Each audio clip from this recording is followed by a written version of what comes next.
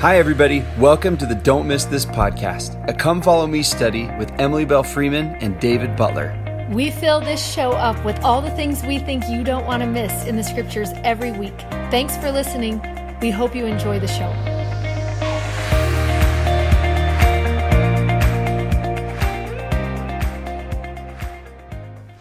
Hi, everybody. I'm David Butler. I'm Emily Freeman. Welcome to Don't Miss This. Hopefully you're having a great day, whatever it is. We're continuing our Summer of Heroes. In case you are new and wondering, what is this giant thing behind them?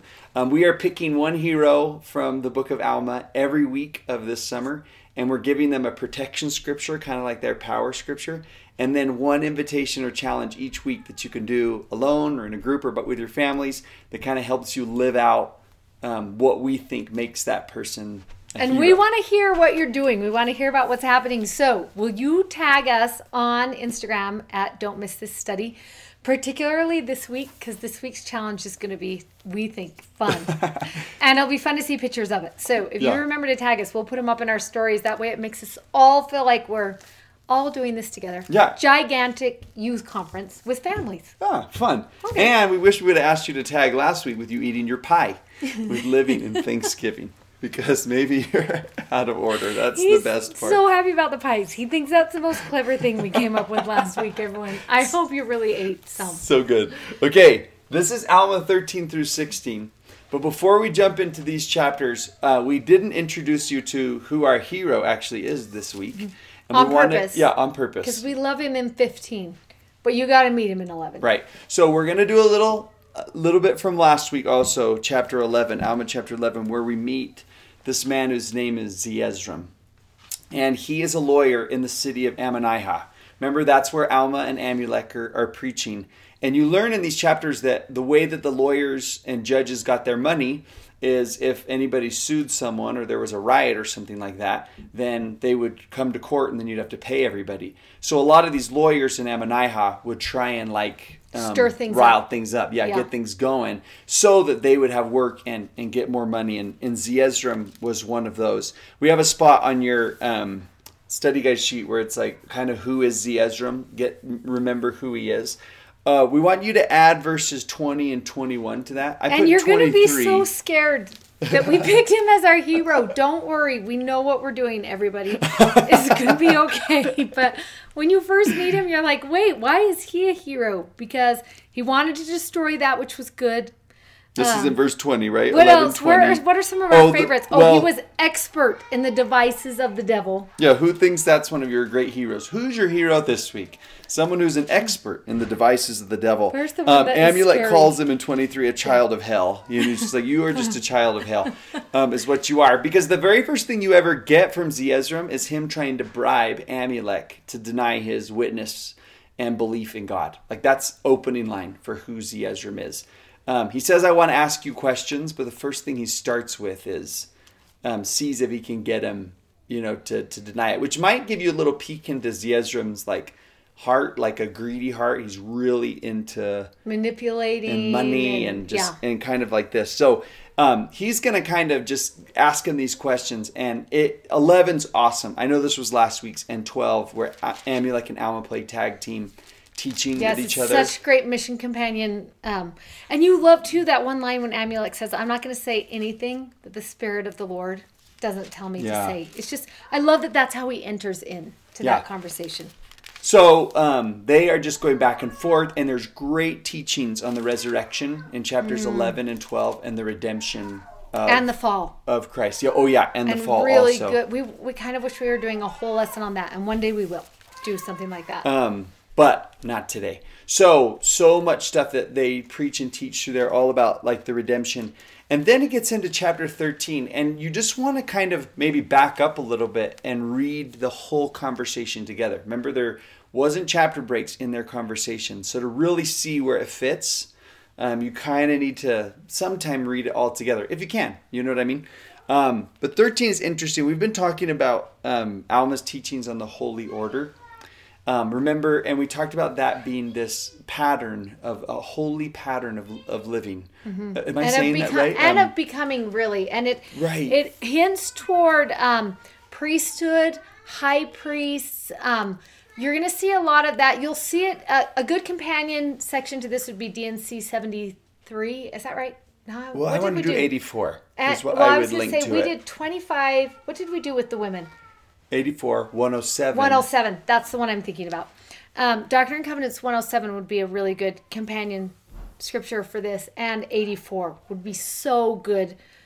Just as you're looking at that holy order. Yeah, when you look at it in particular, they're going to talk about this holy order being named after the name of Melchizedek, which might be why we started calling it that, in our dispensation also, because of Joseph Smith translating this. But the reason that he is picked as like the order is named after Melchizedek is because he was such a great king and priest. And he lived so well after this pattern that is being described. But I don't think I love that you bring up teaching it to the women, which is what that study was for the past 6 months, because it's not so much about receiving priesthood ordinances, but living after the manner of God is what this holy order is all about. We're kind of assuming you watched last week's video. If you didn't, go back and see some of that it was 2 ago, about the holy order, which is so good. A group of people who live for a common cause, a holy cause. That's what an order is. And we kind of pointed you to 13 there.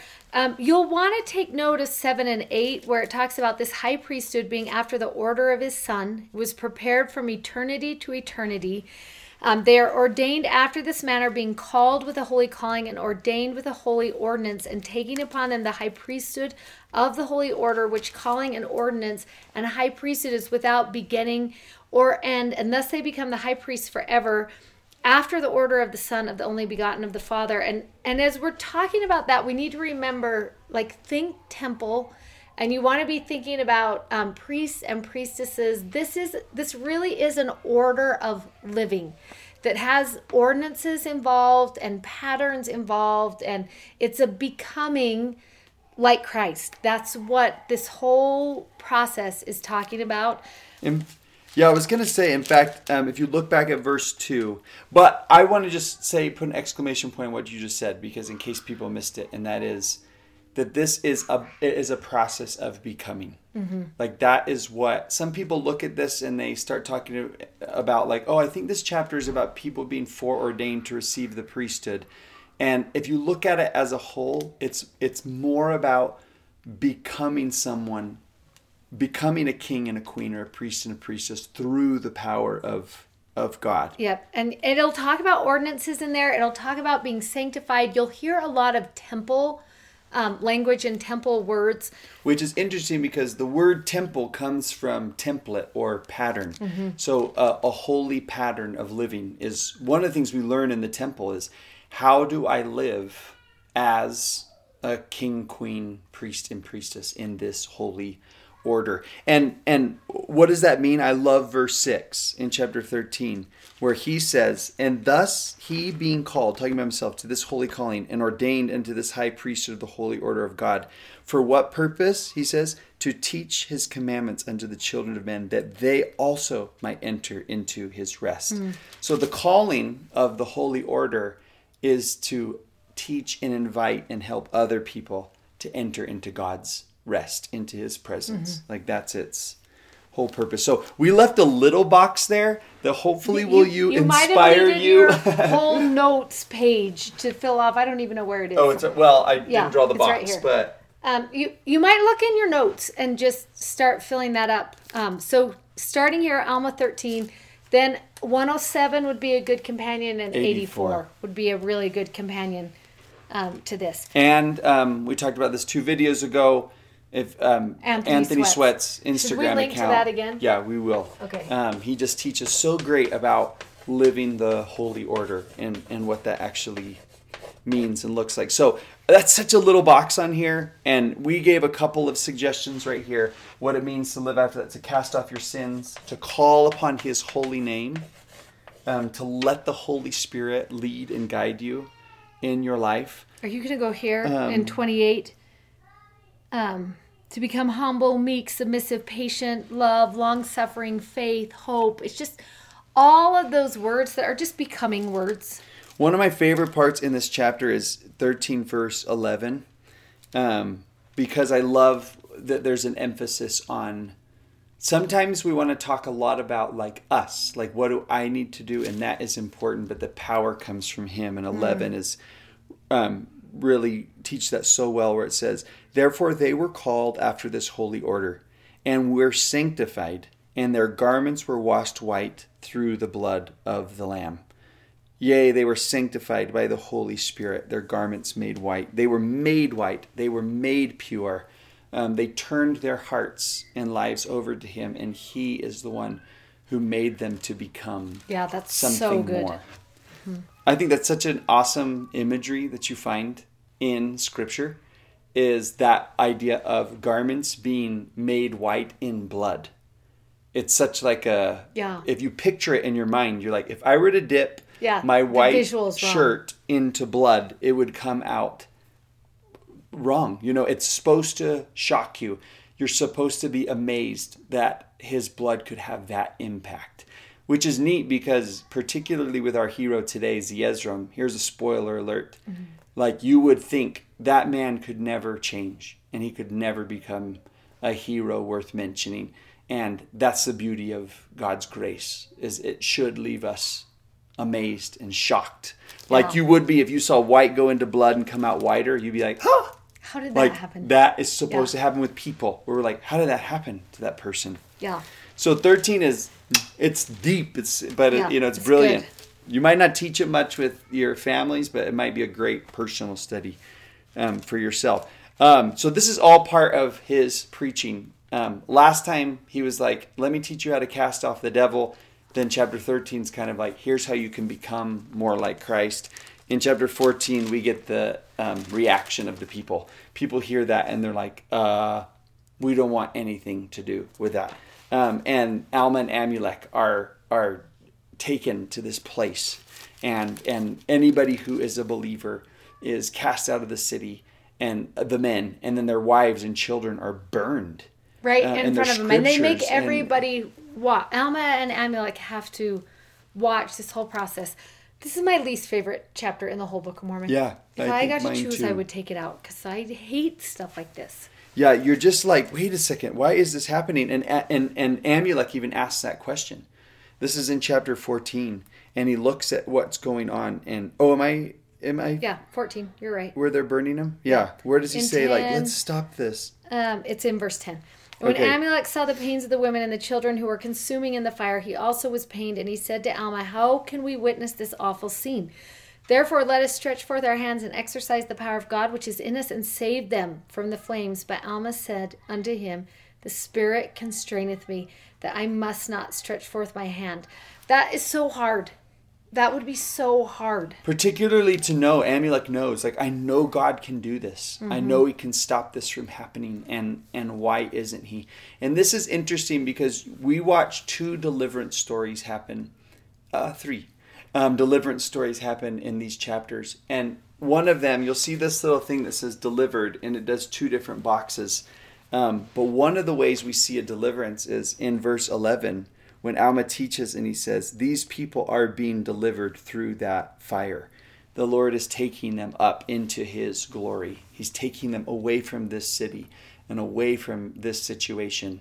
And he is delivering them, through this atrocity. And it's so interesting, we've talked about before that sometimes deliverance is painful. And if you've ever delivered a baby, then you know that is true. We want deliverance to be the answer, the thing that just solves the problem, and we forget sometimes deliverance really is painful. And there's a lesson that has to be learned here. And I think it is important sometimes to stop and look at things like this. Like, I remember walking out of the Holocaust Museum with my sister one year when we were there, and when she came out, she was like, I don't think I believe in God anymore, because how did that happen to those people? And it's kind of the same thing as this, and it happens in the Old Testament too. How did that happen? And it makes you want to ask that question, is God good, and can he be trusted when you see things like this, and trying to get that full picture of all that is being taught there. And one thing that I do love, if that's something that you have a question about, is actually going back to chapter 12, the redemption chapter, and realizing there is that part that talks about when Adam ate the fruit and he fell. And sometimes we get caught up in words like fall and becoming lost and fallen. And I wish we would just change that to say, then Adam ate the fruit and he came into mortality. That's what happened. The fall, you could just erase that and just wrote, he became mortal. And when you became mortal, you are cut off from the presence of God. And when you're cut off from the presence of God, then you experience things that are lost, and painful. And God allows things to happen in mortality because that's what we chose. We chose to come to a place of proving and trial and tribulation and sin and things that were hard as part of the process of progressing. And we wish there weren't hard things. We wish there weren't. We wish there wasn't cancer. We wish there wasn't cystic fibrosis. We wish there weren't mosquitoes. We said last night when we were sitting in the backyard, why? Why do we have to have mosquitoes? Why did people have to die? And all of this is part of the education of mortality. And it's hard sometimes. Yeah, and I think it's part of a greater redemption and a greater deliverance. Like these people are like, why isn't he saving us from this? And God might be thinking, because I have something bigger to save you from. I have something bigger for you to become in all this. If we remember that lesson, it's one of the most powerful lessons, to remember that God's work and glory and purpose is to exalt his children, not to prevent pain and hard things, but to use those sometimes in the exalting redemption story of that person. And that's why this is seems like a cop-out, but it is such a powerful principle that all of this in chapter 14 and 13, Alma says to Amulek, it's according to the will of God, the will of the Lord. Because Amulek's like, well, maybe they'll burn us too. And Alma says back, was like, well, maybe so.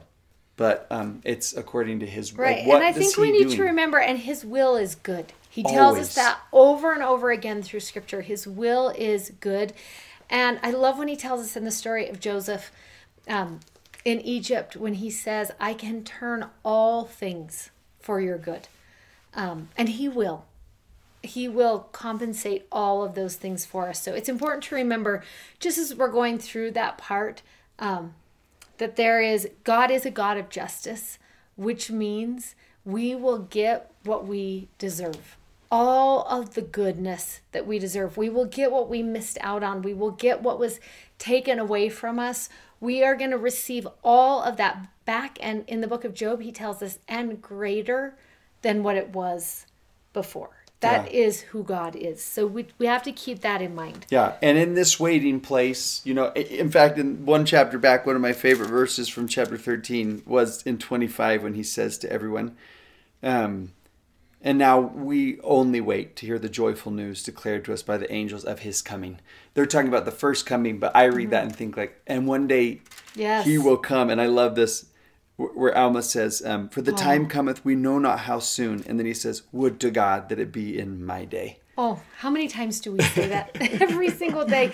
Just send Jesus. Let it be today, in my day, in my time. I hope so. Because he's experiencing what that's like in mortality. We're like, oh, I want the final redemption to come about. And it's like, well, not yet. And the two of them, they get thrown into prison. They don't get burned, but they get thrown into prison, and they are stripped naked, and they are put in their chains, and they're beat, and like the judges are coming. Could you imagine like the Supreme Court justices coming and slapping you? Well, they probably couldn't. They're so old. But back then they were younger. But and they are just like, and they're gnashing their teeth at them, and they're like, they're just awful to them. In verse 15, he says, the judges and lawyers and bad guys, let's just say the bad guys, say to him, you see that you had not power to save those who had been cast into the fire. Neither has God saved them, because they were of thy faith. And that is such a common misbelief about God, that if he's not intervening, it must mean he doesn't care. Or if he loved me, he would come into this place. The devil says that to Jesus. If you are the Son of God, Would he let you go hungry? Would he leave you on this cross if you were really the Son of God? And that's just a common misbelief and a lie from the devil we see all throughout Scripture, right? Right, but that's part of the test of mortality. And if we didn't need mortality, God would not have made us come here. But we chose that we wanted to do this part even when it was so hard. And I love that one, after all of these bad things have happened, when the priests come up to them and say in verse 14, will you preach again? Look what your preaching is doing. Will you preach again? And we're going to see that these are a lot of chapters of courage. That is what happens, and of standing up for what you know you've been called to do, and to move with that and act on that. I think it's so interesting because it was hard on them, and we have to remember that even though they were doing what they knew they had been called to do, it was hard. It tells us in verse 26 of chapter 14, Alma cried and said, how long shall we suffer these great afflictions, O Lord? O Lord, give us strength according to our faith which is in Christ, even unto deliverance. And it's just so interesting that they felt that the pain of that affliction and those being in prison and watching all that sadness. And it's in the midst of all of this going on, they finally get out. Which is so odd. Where's that one where it says, and then the very last person came and struck them, and you're kind of like, why does that happen sometimes that God waits until, because he even asks, like, when are you going to intervene? And I just think this is so important that sometimes when we talk about, like, last week we talked about being highly favored, and can you see the grace and favor of God even in the prison? Yeah. It would be such a great question, to ask. But yes, the walls fall, and they're broken free from their bands, and that's the second deliverance in that deliverance box that you'll find on the study guide sheet, is that one is delivered by fire, and the other is delivered by their prison bands breaking. And you're kind of like, it's just so interesting that why does God deliver in this way sometimes and in that way other times? And we put here for you just to remember that it's the will of God, and he's going to let us walk the path we need to become exalted. And he knows what that path looks like. And it's interesting because you'll read through people from the Holocaust who talk about this was the place where I met God. And remember Francis Webster when he talks about it was in my afflictions that I became acquainted with God. That it's part of this, as hard as it is where sometimes people come to know God the best. And then they leave and they go to Sidon and they establish a church. And when they get there, Zeezrom is there. Remember Zeezrom, who we talked about at the very beginning, who had tried to talk Amulek out of his faith, and he just was causing so much trouble with the people of faith. And caused this event, really. Like Zeezrom is the one who kind of instigated this whole conversation that's going to lead to all of the fires and the prison and all of that. Like he's to blame, really. Well, the devil's partly to blame. And partly. And so Zeezrom gets really sick, and he has a fever, and it's caused by the great tribulations of his mind because of his wickedness, because he thinks Alma and Amulek died, and he knows that was not going to be right. And it's own fault, and he's just burning with like guilt. Yeah. He's like, I caused that to happen. And then then it tells us this in verse 4. Now when he heard that Alma and Amulek were in the land of Sidon, his heart began to take courage, and he sent a message immediately unto them, desiring them to come to him. And this is what I love about Zeezrom, and this is our hero verse, is our protection scripture, because I love that in that moment he could have had so much guilt and shame and realizing what he had done, that he could have just been like, those people never want to see me again. And I'll live like this forever. I'll live in misery. I made bad choices. I did bad things. And now this is what my life has to be for the rest of my life. I made my choice. And he doesn't. I love that he hears that they're there, and his heart takes courage in that moment. And who even knows that they'll come? I mean, on the flip side of that, they could be like, no. No, you Do you see this. what you did? Right. You deserve nothing from the God we believe in. Nothing. Right. And when I was reading this just yesterday or the day before, again, I was thinking to myself that in this chapter, Alma and Amulek become such shadows and types of Christ. Zeezrom says, all of, what's he say? That all these people, I'm sorry. I'm like getting like so jumbled up where he's so worried. He's like that they died because of his sins. Mm-hmm. And I love that Alma and Amulek are now going to come to him and say like, no, let us teach you about he who did die because of your sins and the redemption that can come because of this. Yeah. And it's one of the sweetest scenes because I love verse 6. Yeah, before you go to 6, we just have to show. So you'll want to mark in your scriptures in 4 and 5. Oh, yeah, we forgot those things there. He sends a message immediately. Just as soon as he hears they're there, it's his immediate reaction is to send for them. And you love in verse 5, and it came to pass that they went immediately, obeying the message which he had sent unto them. I just love the thought that there are so many reasons why they would have not wanted to be together. And maybe you've experienced that before where you're like, you've done something and the bishop would love to sit down and talk with you and you're like, no, I don't want to. There's just something that keeps you. And I love that his heart had enough courage to be like, I'm just going to enter into that situation. I'm going to go back to the place where reconciliation will come. And that you love that these two men who are such a good type of Christ that were like, come, just come. Yeah. We have on the study guide just a box that we'd love for you to think about who or what does this for you. Who their presence gives you courage, or what is it that gives your heart courage. And I just got to believe that that's a Christ-like person. Mm-hmm. That's just that would when come they're immediately. Near, that would help you make the change required to get you going again. Who is that person for and you? Could you be that kind of person? Because we have under here verses 5 and 12. And verse 5 teaches us that they came immediately. But then verse 12 is so powerful because it talks about Zeezrom as from that time forth, he was a different person. And we're just curious, who is that in your life that comes when you need them? And from that time forth, you're a different person. I love that scene. And you got to just say Jesus. That's why there's such a type of Christ here. Yes. Because he comes immediately and you're different. Remember that scene from The Chosen? If you haven't watched The Chosen yet, you're failing in life. We love The Chosen. It's about the life of Christ. And it just is, you can just download their app, The Chosen app. And they only have 8 episodes right now. Is it 8? Yeah, they only have the first series more, done. So yeah, and take your stimulus money.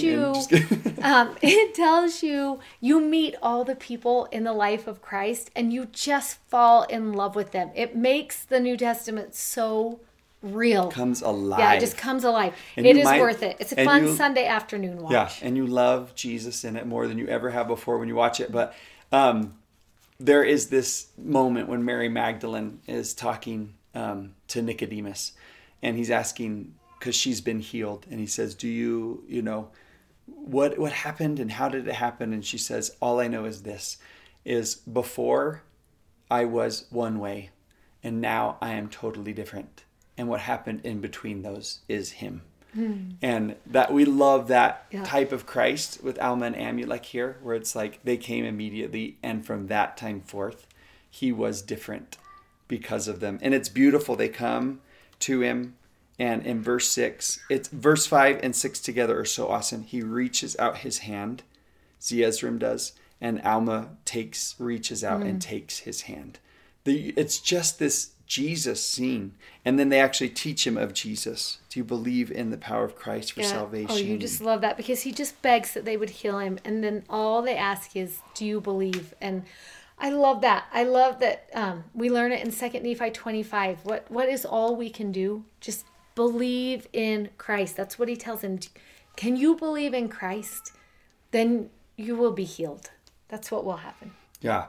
This is such a powerful redemption story, particularly considering,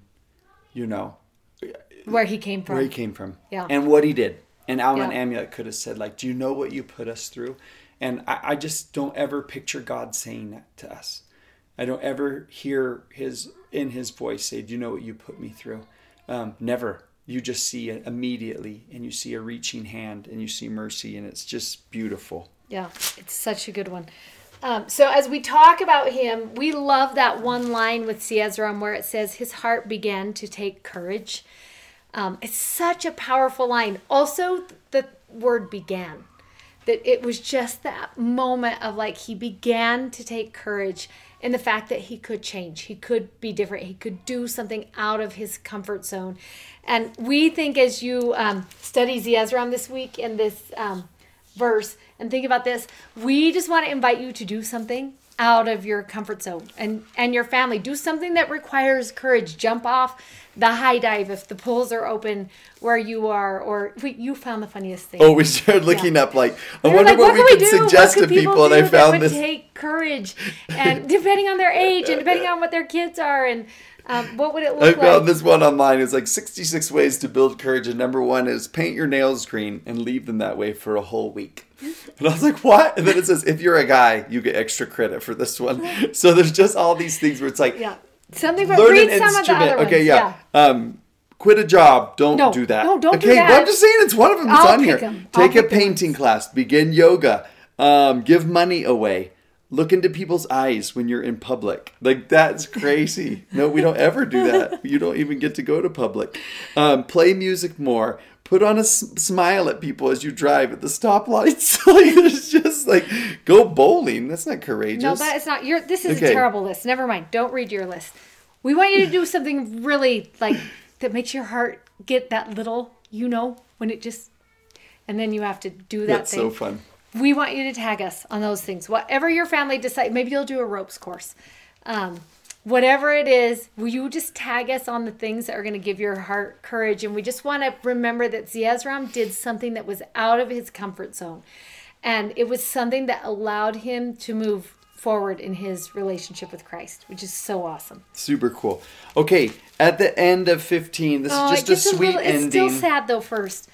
I'll tell the sad part. Okay. And you tell the can happy be part. Sad things. Because what happens is Amulek, who remember was our hero from last week, and he had brought Alma into his home, and Alma taught his family, and he blessed his family and his friends, and Amulek's life was so good. And then it tells us in verse 16, that by the time this whole thing is over, Amulek has to give away his gold and his silver and all his precious things, which were in the land of Ammonihah. And he was rejected by those who were once his friends, and also by his father, and also his whole family.